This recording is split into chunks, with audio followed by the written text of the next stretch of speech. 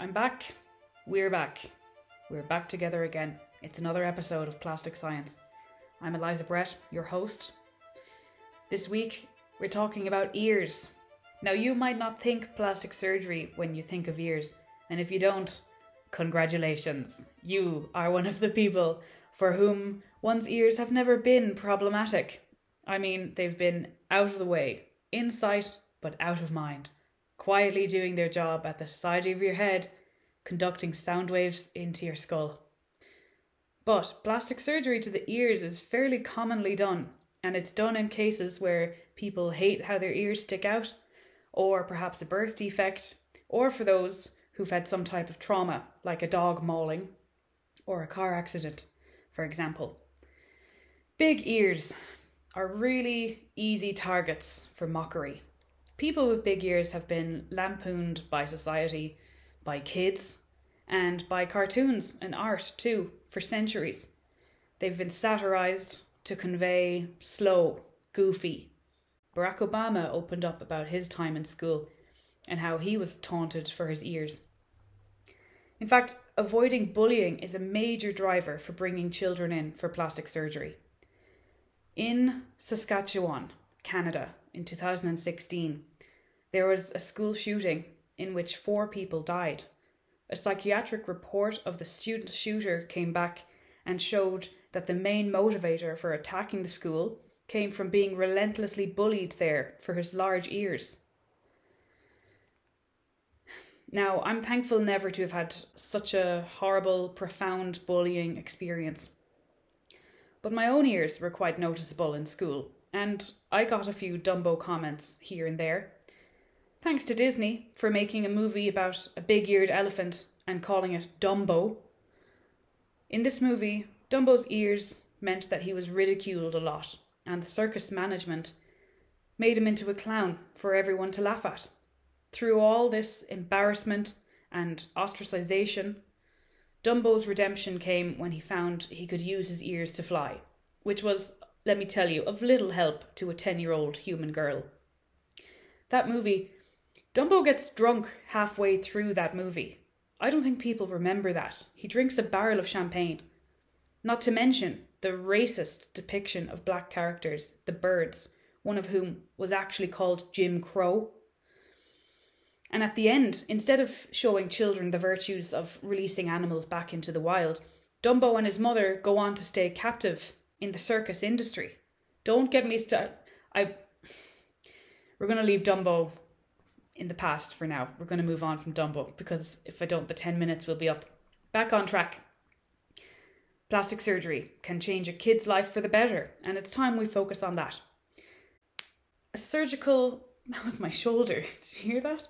A surgical pinning back of the ears is called an otoplasty. O-T-O-P-L-A-S-T-Y.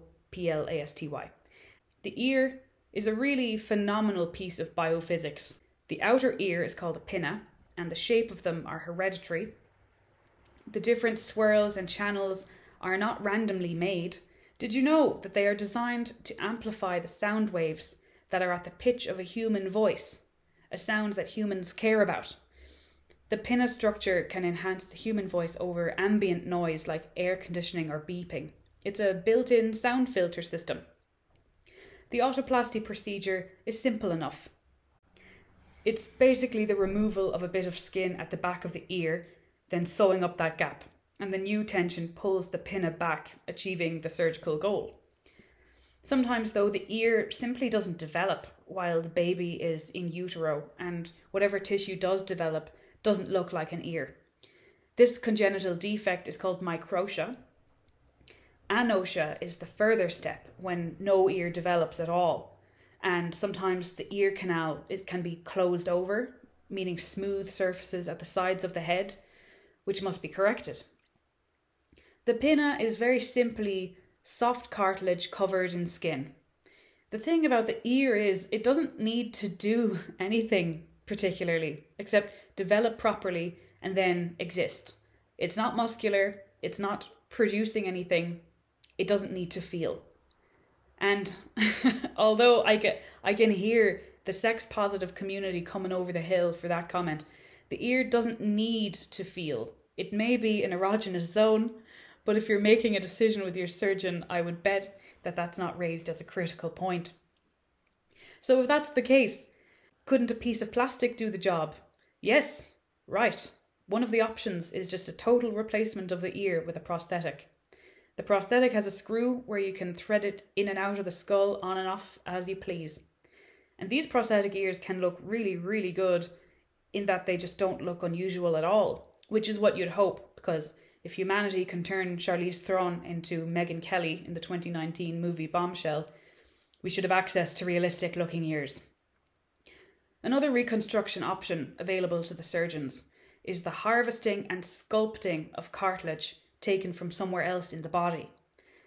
Now, this procedure is widely regarded as very, very difficult. It's the artistic side of plastic surgery, no doubt. Normally, the surgeon takes cartilage from the ribs. It's called costal cartilage. And it's kind of soft enough to match the original ear because you can't lay your head down on a pillow on a hard ear. What happens is the surgeon removes cartilage from the rib cage and then whittles it into the shape of an ear. But at that point, it's still just cartilage and it needs to be covered in skin. So what they'll do is implant that cartilage ear under your skin in a place like the inner arm, because the skin is soft there, with the goal to get the ear coated with arm skin. To be clear, there's basically an ear lying flat under your skin on your arm, and it looks exactly like you're imagining it right now. The inner arm is chosen because it's less hairy than the outer arm, and at the end of the day, the skin will become ear skin, and we just don't want it to be hairy. After a few weeks, when the skin has attached to the ear, the surgeon will come back, cut it from the arm, and sew it to the head.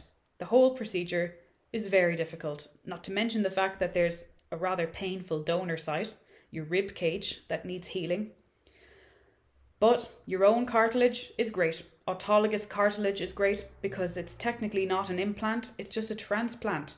One bit of your body moved to another place and there's no immune reaction there. The implant can give a world of problems. So we're 3D printing everything these days. You'll be happy to know that in a world of 3D printed microscopic race cars, firearms and bikinis, we can print an ear. This ear would be just plastic, like a polymer. The trick is, it has to get coated in living skin, just like the cartilage. You might remember that picture of a lab test mouse that had an ear growing out of its back. Well, that was the experiment. It wasn't really growing out of its back at all. The Vacanti mouse of 1996 was a serious bit of controversy at the time. The picture of the mouse went as viral as an image could 25 years ago, and it spiked a wave of genetic engineering protests. The thing is, though, it wasn't genetic engineering at all, rather placement of a biodegradable plastic ear under the skin of a mouse. Now, I'm not extolling this particular mouse model at all, just saying that the complaints of genetic engineering were misplaced. Just to be clear. The thought of visiting 1996 and telling those same protesters that in 2021 we'd be injecting every human possible with viral coding RNA is a really freaky thought. What are we going to be injecting in 25 more years? Okay, so frequently the skin will take and will coat all of the curves and survive on the ear implant. But then the cells can do something called a foreign body reaction. This means that desmoplasia will occur, which is science for collagen secretion. The body will try to wall off the implant with collagen. This happens with breast implants too, actually, and dental implants and a load of other implants. There are other cells that get activated when there's a ton of collagen secreted, and they're called myofibroblasts. They're basically skin cells that are muscular. So these cells flex their little muscle fibers and pull on the collagen, and the overall effect is that the skin totally contracts and just crumples up the ear polymer, leaving a misshaped ear and bringing everyone back to square one. So there you go. That's more than you'd ever bargain for hearing about ear reconstruction on a podcast. Did you know in China, large ears are seen as a sign of vitality? That people who have them are thought to be lucky? with happy childhoods and successful adulthoods. Now, I don't know about that, but I have noticed personally that large ears are very helpful for the one-handed mask application these days. Little or no effort at all. The ear, just so easily picks up the elastic bands on either side. Small victories, right? They have also allowed me to hear all your lovely feedback about this podcast since starting it. So, thank you for telling me your opinions, for spreading the word, and for tuning in. I'll be back next week. Until then, be good, listen to others, and temet nosce, know thyself.